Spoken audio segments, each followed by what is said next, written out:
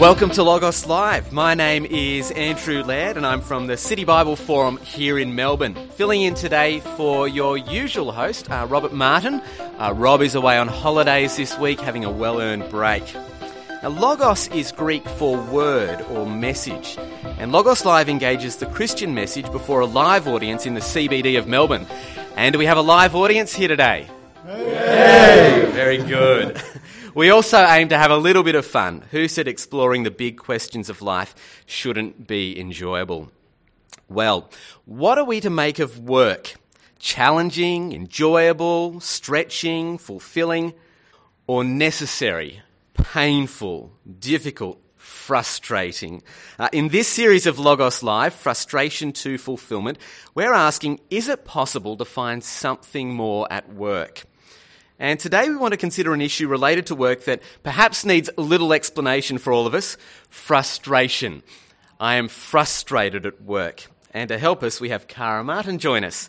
Cara is the Associate Dean of the Ridley Marketplace Institute. She has a background in media and communications, as well as having worked in human resources, business analysis and policy development roles in a variety of different organisations. And she is also married and has 2 adult children. So would you please welcome Cara Martin? Thank you.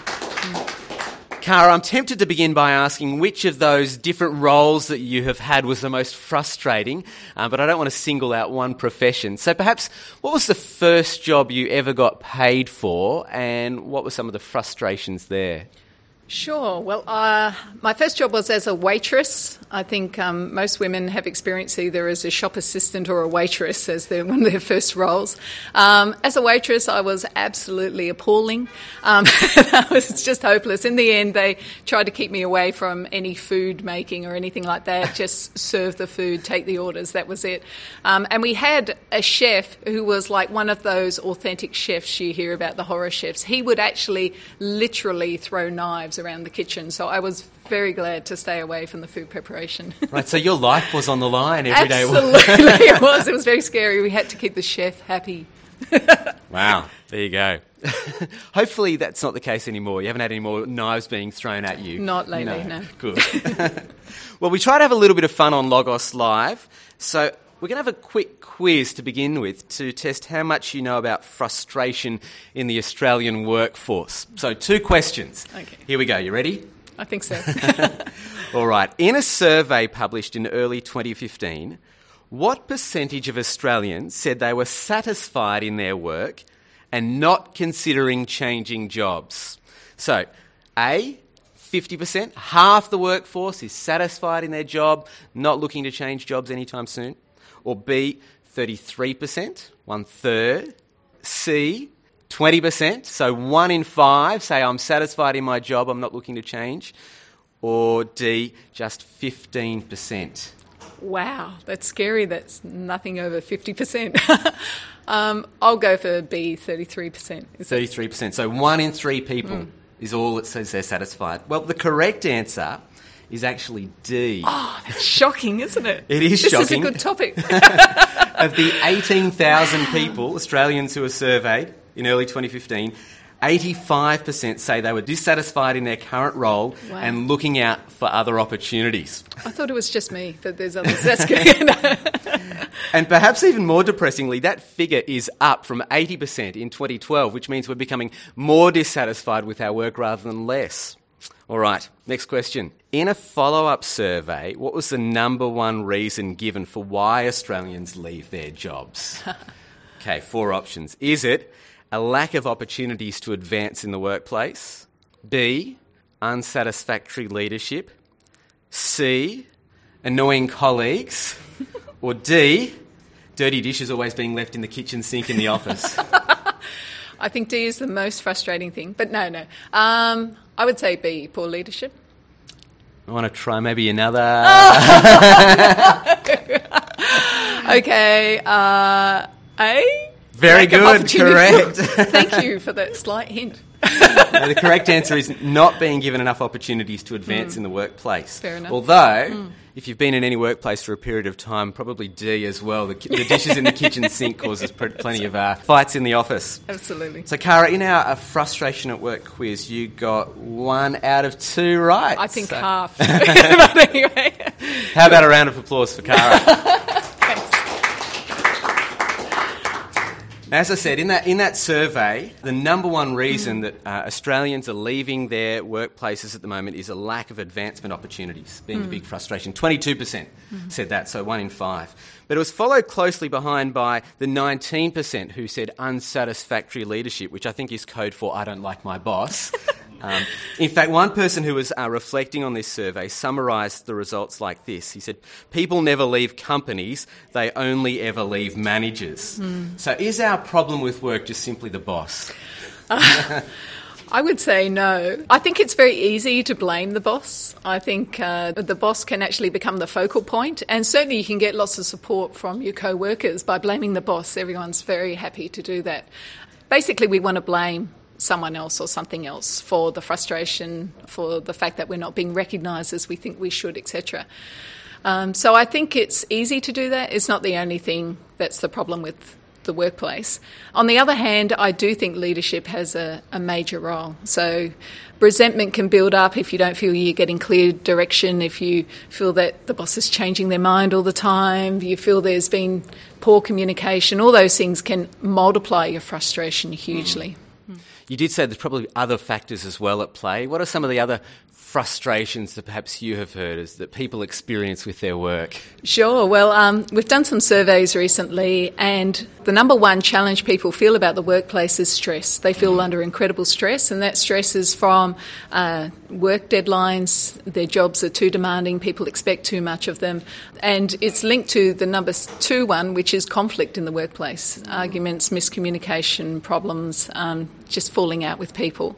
And the third one is in the area of ethical decisions. There's a lot of people who feel that they're being made to work or behave in ways that they don't feel entirely comfortable with. So those are the sorts of frustrating things I'm hearing. So a lot of those, I guess, are outside of ourselves, people we work with, demands that are placed on us, that sort of thing. And you mentioned a moment ago the idea of, I guess, looking for people to blame for frustration at work. And a lot of those are probably true. But is there perhaps a sense also in which some of the frustration might be with ourselves? It's the last place we would tend to look, I think, because it is much easier to see faults in others. But just as we see that someone else is not communicating well, not working exactly the way we want them to, someone else is clearly not operating in the values of the organisation, that person could very easily be us in someone else's eyes. So I think, yes, I think one of the things that we need to occasionally do is stop and say, okay, how am I actually contributing to some of the things? How am I getting someone else frustrated at work? And perhaps is there a sense ever of feeling that we might hope to do certain things in our work life, dreams that we might have, and just even our personal limitations might frustrate us as well? Absolutely. I mean, you said the number one thing was lack of opportunity and advancement. We always have a much bigger idea of what we're capable of and what we could do than actually what reality turns out. And in our work, we're conscious that the work output is never quite what we hope it would be. We're never given exactly the resources we would love, the support we would want, the colleagues we'd like to work with. So there's always limitations like that. So what are some of the ways that you think we might try and deal with these different frustrations? I think there are 3 ways that people deal with them. The first one is self-medication. For me, that's chocolate. Yeah. Packet of Tim Tams, easy after a bad day. But it can also be alcohol, obviously, is a really popular one. And certainly, I mean, even in the CBD, you see at 5 o'clock, you see a lot of frustrated people just beginning to forget about their work. So that's how we're dealing with our frustration at the bar at 5 o'clock. That's right. Obviously, other illicit drugs are on the rise as well. The second way, I think, is changing jobs. And we just saw that in terms of the number of people who want to sort of change jobs, hop over to a different place. I think frustrations build up, and a way of dealing with that is actually to get out. And the third way is escapism. I think this whole concept that Australians have of living for the weekend is really big. So I'll just get through the week. So Wednesday is hump day. It's just getting over the top of the middle, and then Friday, we praise God it's Friday because that's the last day of work, and then here's the weekend, and we're going to do this and this and this and this and escape. And the holiday thing is huge too. I think Facebook has really made that much worse. I'm getting so tired of seeing everybody's overseas trips right now, making me so jealous. But I think this planning the next big holiday, and I can just get through work because I've got this to look forward to. So living for something else in the future that's not work. That's right. Okay. Yeah. Do those things work at all? No, they don't, because I think what happens when you're self-medicating, you're actually not resolving anything, you're just covering it up. If you're actually changing jobs, it means that you're just changing one set of frustrations for another set that's going to build up. There'll be annoying colleagues somewhere else too. Absolutely, there will be. And escapism is just postponing the pain. Yeah, it's going to catch up eventually. But I guess they might work for a moment, sure, which is why we might, look into those things, but perhaps not lasting solution. No, I don't think it helps to actually deal with the things that frustrate us or our attitude to it. And certainly what it can do is stop you doing that thing you were talking about, actually looking inside for what am I contributing to this. Now, Cara, you're a Christian person. I am. In a moment, we're going to look at how you think the Christian faith and words in the Bible actually help us both understand frustration at work and deal with it. But before we come to that, why are you a Christian? What do you find compelling about the Christian faith? Well, I became a Christian when I was young, actually. I was at a camp. I come from a non-Christian family, and my mum still regrets sending me on this camp. Anyway, I went on this camp, and there was a guy drawing cartoons, and he drew this picture of Jesus standing at the door, knocking. And the guy explained, this is Jesus standing at the door of your heart, and if you open that door, then Jesus will come inside your heart. And he said, why don't you go home and pray about that? So I did pray about it, and I just said simply, Jesus, I'm opening the door of my heart. And I just felt a physical, tangible sensation that I can still remember now. I can still feel it now, of just this warmth. And I just knew, wow, something's different. So I guess my introduction to Christianity was that heart thing. And I think still it's an explanation and a way into deeper relationship, not just with God, but with other people. And what followed after that was some of the head stuff. Like for me, Christianity and the Bible just helped to make a lot of sense of the things I see and experience around me. You say it makes sense of the world. So the Bible actually does have things to say about work, a big part of our Absolutely. life. There's so much in there about work. But even with the very simple thing of right at the start, we see that God is at work. God is working in creation, and then he makes human beings, and we're made in the image of the God who works. And we see this process of unveiling through the Bible that work is actually really important. It's part of who we are, how we're made. It's actually where we get a sense of meaning and purpose from. Work is a good thing. And work is a way of us expressing our gifts and skills. It's a way of providing for ourselves and our family. It's a way of serving other people. It's a way of serving God. So work is a good thing according to the Bible, but we're talking about frustration at work. Yeah. What does the Bible say about why work might be frustrating? If we just go to the first 3 chapters of the Bible, we see this picture unveiled. So we start off in chapter 1 with God creating the world and creating people, and we see this beautiful image of things being made really well, great excellence in the way things are made. Things are very bountiful. God looks at it and says, it's good, it's very good. And then in the second chapter, he invites human beings to be part of this work. We're invited to dig the ground in the garden and look after it, and invited to name the animals. So there's a picture of us working with God, which is really beautiful. And then chapter 3, everything goes horribly wrong. We have that scene of the serpent tempting Eve to do the one thing God asked human beings not to do, which is eat the fruit of this special tree, and she eats it, and then she gives it to Adam. And then we have this series of curses of the serpent and then of Eve that not of Eve, but the fact that her labour and childbirth is the process of that is going to be more painful. And then we see that the ground is cursed, and God warns Adam that your work is going to be a lot more difficult, and that actually it's going to be painful toil. There's going to be thorns and thistles. It's going to be much harder to work from now on. We have that third curse in Genesis chapter 3, verses 17 to 19. Do you want to just, I guess, unpack a little bit for us ways in which our work is affected by our sin? So you're saying the relationship between work being frustrating now is a direct consequence of us sinning. Yeah, so I think what happens with sin is it breaks down relationship. It breaks down our relationship with God. So we're no longer working closely with God and under his protection and his security. It also breaks down relationship with each other, so that the problems that we have getting along with people, you can see starting right away from there. And then it also breaks down our relationship with created things. So, I mean, all you have to do is have a computer to know that things are not as they should. There's a breakdown in the way basic things work, and it's so frustrating. And I think all of that is really an outcome of the entry of this rupture in relationships in all those different levels. This breakdown of relationship with people, with the things we work with, but ultimately it's because of a breakdown of relationship with God. Yeah, that's right. Okay. Now, you mentioned a moment ago here in this passage in Genesis 3, it talks about us having to deal with thorns and thistles in our work. That all sounds very agricultural. Most of us aren't dealing with thorns and thistles in the office. So what relevance does that have with our work today? I have lots of metaphorical thorns and thistles. So I think, going back to computers, so the other day I was going to do an update that was going to take me half an hour. It took 4 hours. Like, I think that was a thistle.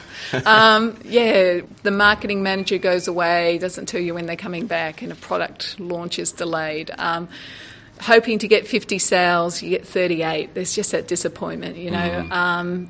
You send in your end-of-month report, and even though you've worked really, really hard, the only feedback you get is that you didn't make the figures you were meant to. It's like this constant sort of, you know, it's not as productive as it should be, it's not as good as it should be, it's just a lot harder than it should be. The idea of, I guess, fruitlessness. Yeah, that's right. To use the agricultural language, we wanted fruit to be produced, but things oftentimes... Thorns and thistles. The thorns and thistles instead, rather than the fruit on the tree. Yeah. It says there in that passage in Genesis that this will be the case all the days of your life. I know, that's pretty depressing. That sounds pretty depressing. So how is it helpful for us to have a passage from the Bible like this which says this is the reality for your work? I think what it does is it helps to make sense of what we see and experience. You know, intuitively we know that things aren't as they should be, that work is harder than it should be. So to actually have something that helps to explain that, I think actually makes things a lot easier. I think also, especially with the work relationships, it helps to make sense of that. And I think it also gives us the opportunity, as I said, of stopping and maybe thinking about, okay, if everything is broken around me, there's just a possibility I might be a little broken too. So how am I actually contributing to some of this as well? So it's an opportunity to hold the mirror up and look at ourselves as well. So for me, it just helps to make sense of some of the mess and maybe, you know, alter my expectations a little bit and plan for things not to go so right. So a good dose of realism doesn't go astray. Absolutely. But is there any hope for us in the midst of this frustration? I think there is, because if we look at that passage, we'll notice that work itself is not cursed. The ground is actually cursed. And so it's the process of working that is cursed. Work is still good. It still retains that goodness that we talked about. So it still can be the source of meaning and purpose for us. It can still be something we actually really enjoy and we get a sense of dignity from. It can still be really good in all those aspects as well. Now, you mentioned the ground being cursed, and so I guess our working of it is frustrated. But our logos for the day, Romans chapter 8, it gives some hope for that, doesn't it? It speaks into that idea of the ground being cursed. Romans chapter 8 is a passage in the Bible which, I guess, reflects on the future for this world. But before we reflect on, I guess, the future of things, does it also contribute or add anything to why work might be frustrating? Yeah, so I think what we see in this passage is it really takes us back to Genesis in lots of ways. When we see that idea about creation is actually subjected to this frustration, and just this picture that is so real for me of creation groaning as in the pains of childbirth. I mean, we have days like that where we're groaning for how much more we would hope from work, where we see that things are we're just struggling along at work and it's not what it should be. So there's a real sense of, this draws a really excellent picture of what it's like. So it's actually naming the fact that the whole world is actually crying out from relief from the struggle of sin, I guess, the struggle of this decay. So creation is groaning and we're working that creation, and so we groan too. But give us some hope, Cara. Is there any hope in that passage there in Romans 8? There is, because, I mean, the thing that's changed between Genesis and Paul talking to the Romans here is actually that Jesus has come. What difference does that make? Well, I think it makes a lot of difference. One of the things I love about Jesus is I love his work.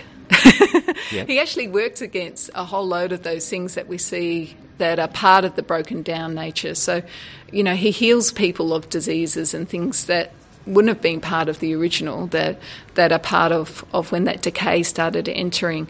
He sets people free from all sorts of bondage that they're feeling, and he forgives people for some of the crap that they see happening inside of them. So we see that he's actually working against the forces that are actually bringing about this decay and this frustration and this pain. And I think that's really part of the source of this hope. So what we're actually seeing is that there's a bit of relief that we can experience now, but there's a big picture too about that one day all of this stuff will be put right. You get that picture there at the end of that verse 20, that creation is frustrated now, but there is hope. Yep. Hope that the creation itself will be liberated from its bondage to decay. Yeah, and I love that picture of glory being revealed in us, just this idea that something beautiful can actually happen within us and eventually will have its full expression. It's beautiful. Do you get some hope from that first sentence there as well, that I consider that our present sufferings are not worth comparing with the glory that will be revealed? Absolutely. So whenever we get too frustrated, too annoyed, we have this little glimpse of the future, which will be a lot more pleasant, and an awareness, I guess, that in Christ we can actually begin to experience some of that now, some of that relief. So who is this hope for?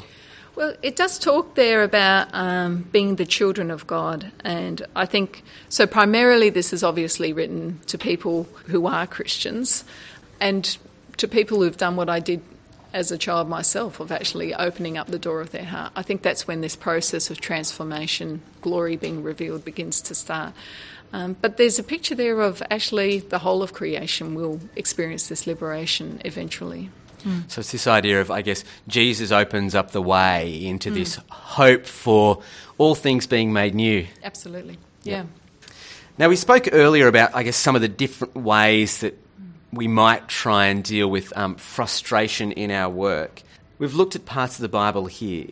Does that provide any help for how we might deal with frustration now, not just in terms of giving us hope for the future? Yeah, I think so, because of this idea that this glory is actually being revealed. So we actually can be agents of bringing about some relief from that frustration. I think there are three things that we can reach out for in all of this. One is excellence. We noted that when God made the world, he said it was good, it was very good. And we can make sure that our work is actually excellent as much as we are able to, and we can aim for that in spite of the frustration. The second thing is truth. I think we see that truth was a fundamental way that Jesus actually worked, and God seems to go on about truth quite a lot, and integrity. So I think that's a very important thing that we need to take on to look for something that is true and uphold that and have integrity in the way we work. And the third thing is beauty. I think we have a real opportunity to actually do things creatively.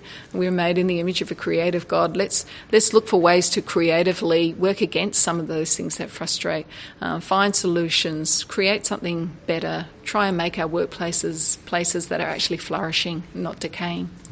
Have you got suggestions of how you might have tried to have done some of those things in your working life? Sure. I think there's a few things. I've talked quite a bit recently about creating hospitable places. That's a really simple thing where you actually have influence over your workplace, just your workspace and the people you come into contact with. If you can, as much as possible, make that a hospitable place where people feel welcome, comfortable, where they feel they can talk about stuff openly and honestly, I think that's a really significant thing.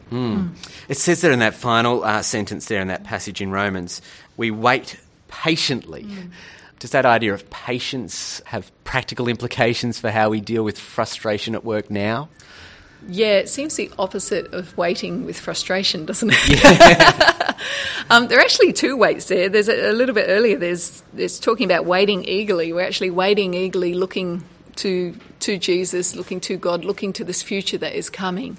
But we're waiting patiently in the meantime. And I think because we have this hope of the future, it means that we know that the mess and the frustration that we see now is not the end of the story. Is there a sense in which there's an appropriate kind of grumbling or groaning that Romans 8 talks about as well? Yeah, I don't think we should be like Pollyanna, put on a happy face and just smile and pretend it's not hard. That's what I like about the Bible, is it's actually realistic about these difficult things. And I think it's fair to say, look, this is hard, but we understand why it's hard. Now what can we do in light of that, in light of what we actually know also about the change that is happening and the potential for the future? So, Cara, I am frustrated at work. What's the solution? Well, I think we take great comfort from the fact that other people are frustrated at work too, obviously, quite hugely. We take comfort from the fact that there is actually a plan in place where things are going to be put right. And we begin to work with the one who actually knows what those frustrations are intimately, who knows us intimately, and who can actually show us how we can use our gifts and skills to actually turn around that situation and make it a flourishing thing. Let me leave you with the Logos of the day from Romans chapter 8, verses 20 to 21. The creation was subjected to frustration, not by its own choice, but by the will of the one who subjected it, in hope that it will be liberated from its bondage to decay and brought into the glorious freedom of the children of God. Look forward to you joining us next time for Logos Live. Please thank our guest today, Cara Martin.